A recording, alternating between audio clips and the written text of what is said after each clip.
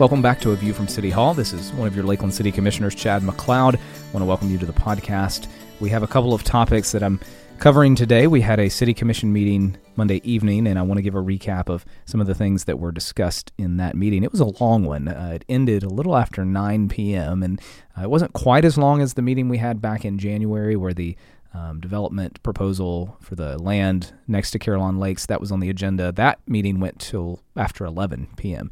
Fortunately, most of our meetings do not go nearly that long, and occasionally we have one where we just have a number of topics. We had another proposed development that was before us for consideration. It was the second reading, so all of these zoning changes or development agreements that come before the commission go through a first reading at one meeting and then a second reading, which is the public hearing. And so that's where a lot of times you have number of residents and community members who come to speak on the issue or what's before us, and that was the case on Monday night, and I'll talk a little bit about that. I want to talk a few minutes about the Lakeland Community Redevelopment Agency, the CRA. You know, people who are connected to the city, or they, if you follow city events and city policy, you may be familiar with the CRA, but a lot of people may not be. We talk in acronyms around City Hall all the time, and so the CRA is the Community Redevelopment Agency underneath the City Commission. And I'm on, if you're curious about more about our CRA, lakelandcra.net. It's a good website. It has an overview of what it is, what it does. But on their website, it says, what is a community redevelopment agency? A community redevelopment agency is a dependent taxing district established by local government for the purpose of carrying out redevelopment activities that include reducing or eliminating blight, improving the tax base, and encouraging public and private investments in the redevelopment area. The City Commission is the official community redevelopment agency for the city of Lakeland. Why am I mentioning this? Well, two reasons. One, the CRA is an important part of what is happening in our city right now. The projects that are going on in the areas of downtown, Midtown, and Dixieland. Those three different areas, the CRA plays a huge role in the redevelopment activities and many of the new developments, buildings, projects, things that I would describe it as bringing to life some parts of those areas and really enhancing the culture, the character of those parts of our city. And so it's there are a lot of opportunities through the CRA right now. You may have heard about the mural opportunities in Dixieland, and for people to be able to have murals painted on different businesses and along the stretch of Dixieland on South Florida. That is being offered and funded through the CRA.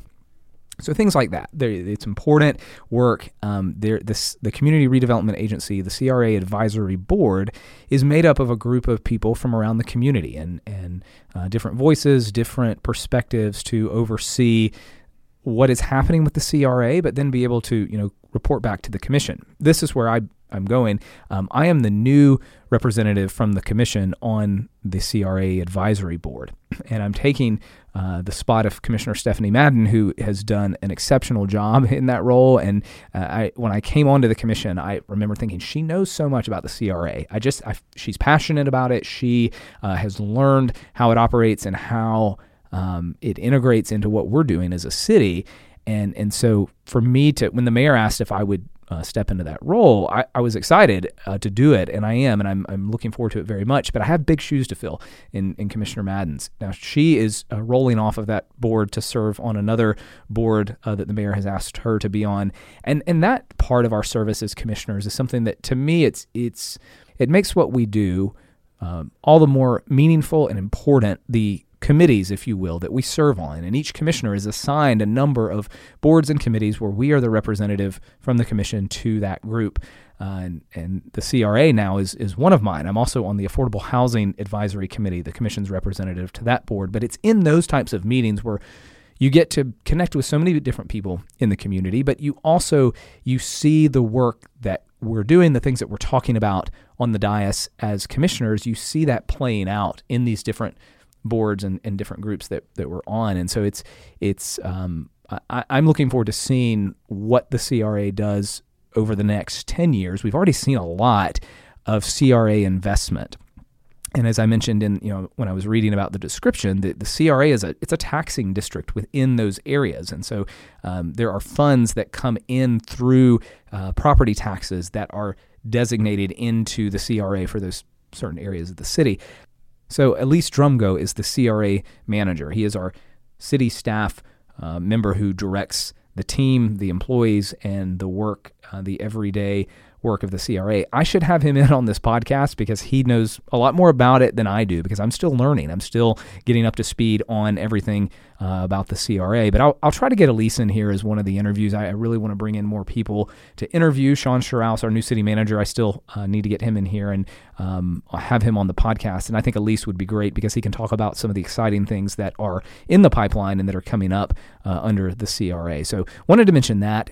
Talking about Monday night's meeting, and we had a couple of items on the agenda that took up a lot of time. We had 3 second readings for development proposals and projects throughout the city. I'll talk about those in a second. We had a presentation at the beginning of the meeting from a company called Swan Peddling. And you may have seen this, but this group, it's 3 ladies who came and have pitched a business idea. It sort of felt like an episode of Shark Tank to me. I mean, we were not deciding anything at this point. They just wanted to give us the concept and say, hey, here's what we want to do. It is a pedal bike that is meant for groups of people to be able to ride. And I think, they gave us some nice handouts and information. I don't have it in front of me. I think the participants riding pedal as well. I know that there is somebody who's driving the bike, directing where it goes. And the idea is to have this operating in downtown, Dixieland, different areas of the city where people could bring a group, get on this bike, go from different restaurant to restaurant, go to a bar here, and really enjoy the environment that downtown is becoming. But what they want to do behind it is they want to be able to allow people to consume beer and wine on the bike and on the bike only. And that's where they are coming to us to ask if we would consider revisiting or altering the open container ordinance that we have in the city that currently would not allow that. We did not decide anything on that. We didn't really discuss it other than we asked city staff to come back and give us some options. What might that look like? Let's hear from Lakeland Police Department. What are the concerns? Is this doable? Is this something we should consider? I like anytime somebody comes to us and says, here's an idea of something we think could make downtown more vibrant, more attractive to people who, our own residents, wouldn't be inclined to go to another city to enjoy their downtown and would want to invite their friends to enjoy downtown Lakeland. Anytime someone comes to us with an idea like that, it always piques my interest. And I like what they are trying to do. I don't know, will we approve that ordinance or not? That remains to be seen. But that began our meeting, the group who gave a presentation on Swan Peddling. So stay tuned for that. There's certainly, I think you'll hear more on that proposal and is it something that is feasible for Lakeland. Some people may love the idea, others not so much, but there are other cities that have similar concepts. And that's one of the things that the group shared with us is the city of St. Petersburg, and there's one near Orlando, I believe, as well, that has, they have altered their open container ordinance, and it only allows, it's very limited consumption of alcohol in a situation like this. And so it is not just kind of lifted the ordinance and allowed alcohol to be consumed anywhere in downtown. So that's what they were asking. We'll see where that goes. As I mentioned, we had 3 second readings for different developments, and it was interesting. The first one is for a set of townhomes that will be on across from Lake Hollingsworth at the corner of Mississippi, right next to Florida Southern. That item was approved. It went through. There was some discussion, about the historical standards and the architecture, but it had been recommended for approval by our Planning and Zoning Board, the historical district, and so that was approved. The second item was for 40 townhomes on about 5 acres. It's near Lake Parker, so it's west of Lake Parker, and currently it's just an open lot. And it looked like this was headed for approval, but there were some concerns, and we had a few residents who voiced concerns about drainage and stormwater runoff. And so in the end, we voted to for a continuance. Basically, we didn't vote yes, we didn't vote no, but we've asked the developer, the person making this application, for us to approve this, to go back and work with our staff and see if they can address some of the concerns that were raised by city residents and the neighbors of that area. Can we make it more workable for the surrounding community, the surrounding neighborhood? I think that's always a good thing. There are certainly times when developments are going to be approved that they meet all of the standards that our city staff and engineers and planners expect. They pass planning and zoning and will pass at the city commission level. The apartments next to Carillon Lakes, that proposal is an example of that, where it passes and there's still opposition from the neighboring communities. My perspective on this is that where we can, we want to work with our neighbors and the people who live next to these areas where new development is being proposed and will be taking place. We want to listen to their concerns. We may at times say we've considered that, but we are going to approve this. I think that comes along with growth management. There's some tension there, and adding new projects, and is it compatible? We've talked a lot as a commission about compatibility.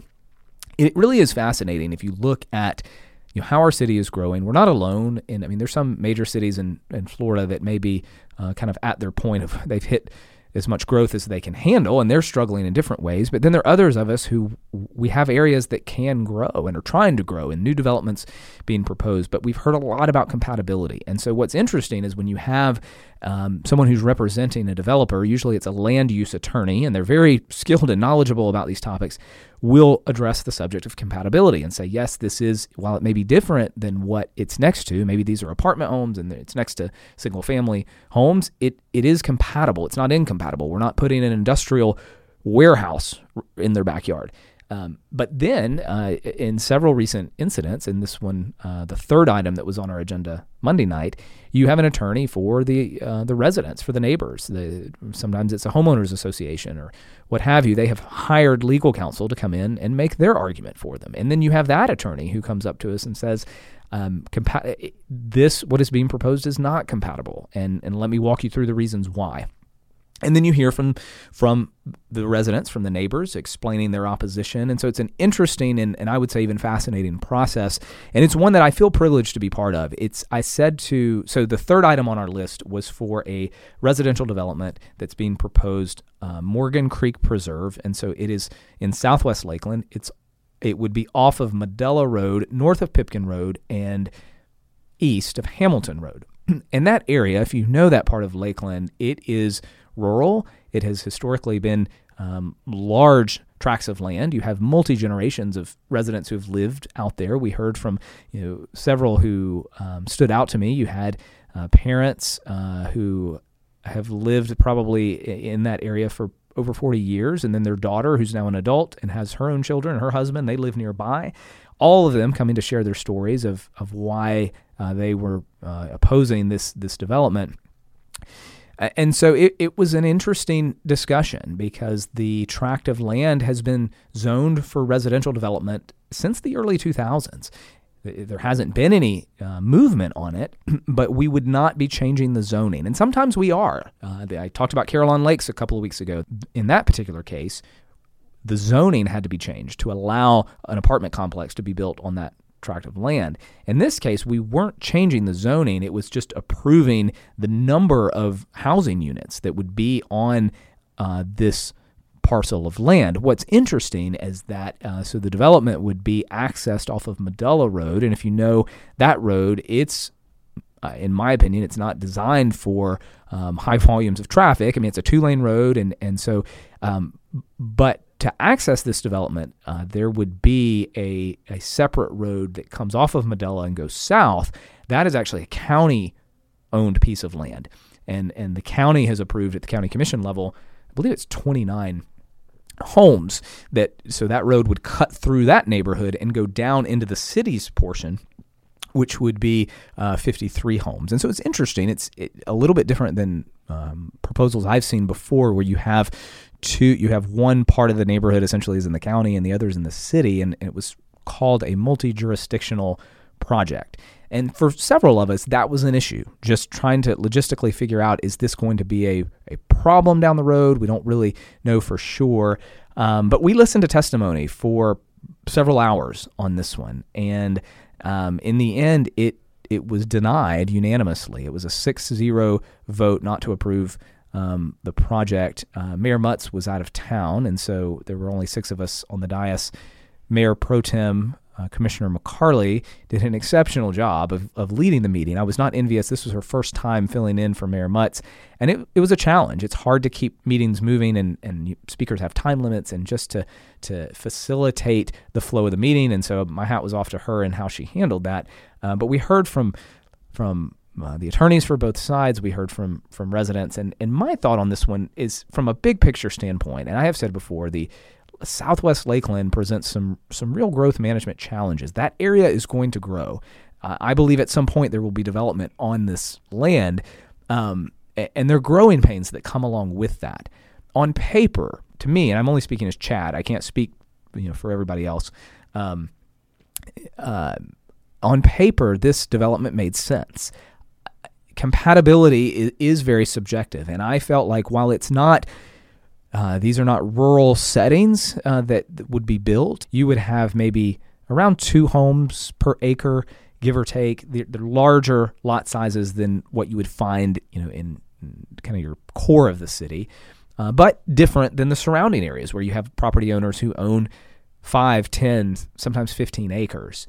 So I did not necessarily see the project as incompatible, but when I looked at some of the other variables, particularly the flooding concerns. There are major flooding issues in that area right now. There was an argument that this development would not make the flooding issues worse for the surrounding neighbors, and an engineer testified to that. And but the flooding concerns and the transportation traffic issues, being that this development would be accessed off Medela Road. When I put all of that together and I look at the character of that area, it was hard for me to support it, and so that was my reasoning for voting no. There were some other commissioners who maybe felt a little bit stronger that this was incompatible, that this was not the right time. I do think that the infrastructure of that area, from the roads to the flooding situation, even though some of the property owners are county residents, they're not. We don't even officially represent them as city commissioners, but I think those need to be addressed and improved before development goes forward on that. That's just my take, but I do think we will see that parcel come back eventually.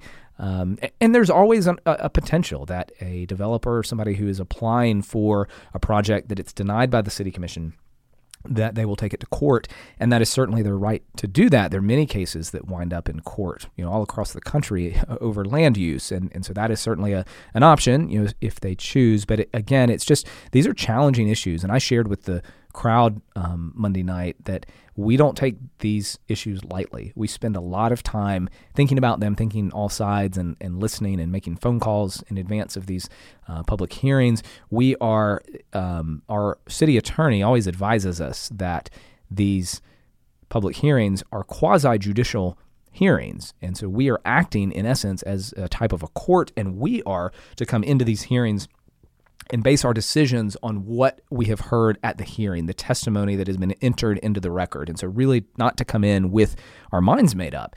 And so, that can be a challenge when you're hearing from residents and on either side, or people on supporting or opposing a particular project. But that is our role in that setting, is to evaluate what we hear at the testimony and then make our decision. And so again, some tough calls, and I think we will see more of these that are tough calls in the future. It's just part of a growing city and the things that we're trying to do as a commission. Certainly, we don't always agree as a body. We've had some where you get a couple of people oppose it and the majority approves it, but I think as a group we respect the decision that the body makes as a commission. Those were the major things that happened on Monday night. I'm trying to think if there were any others after.